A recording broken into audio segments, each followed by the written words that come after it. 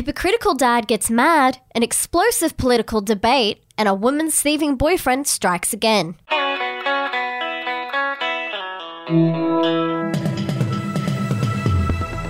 Hey guys, it's Effie Bateman and this is your Daily Batuta for Thursday, the 21st of April.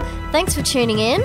Sadly, I am all on my own again today, but if you missed yesterday's news, Wendell is currently fighting off the spicy cough and Clancy is trying to prove his innocence in court as he's been accused of being the Batuta Heights mysterious poo jogger. But luckily, it seems to be doing quite well as the defense team has discovered that Clancy is actually vegetarian, so he has to take prescription iron supplements, and if anybody has ever had to take them, you know what I'm talking about. So basically, unless this mysterious guerrilla gardening looks like the 2010 Deepwater Horizon oil spill, it can't be him. But hoping that they'll be back tomorrow, but I wouldn't put it past them to have a victory day at the pub. Anyway, back to the news. And speaking of Batuta Heights, a father has needlessly blasted his son for getting pissed with his mates in the park, which is essentially what every other millennial did this Easter weekend. Walter Roll was seen blowing quite the fuse at his 16-year-old son Fred, saying he couldn't believe how drunk he'd been and that he was so embarrassed.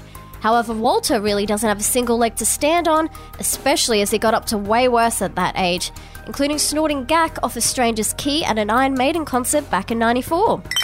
And speaking of gack, up next we have some news and politics, and political commentator Paul Murray is alleged to have concealed 15 kilograms of remote detonated plastic explosive under his vest at last night's head-to-head debate between Prime Minister Scott Morrison and opposition leader Anthony Albanese. This was just in case things started to get off topic, and it said he kept his finger firmly over the trigger in the event Morrison was unable to talk shit about trans people. Aired on Sky News, who has promised to bury any footage of Morrison making a goose of himself, the two leaders faced a barrage of questions from undecided voters who were tasked with facing a tough choice. Do I vote for this 50-something grey-haired, slightly balding white bloke wearing glasses, or this 50-something grey-haired, slightly balding white bloke wearing glasses? It really is quite a tricky one there. And finishing off with some more local news, and a woman is very certain her boyfriend Josh has been stealing her expensive shampoo, despite it being for blonde hair and he himself having brown hair.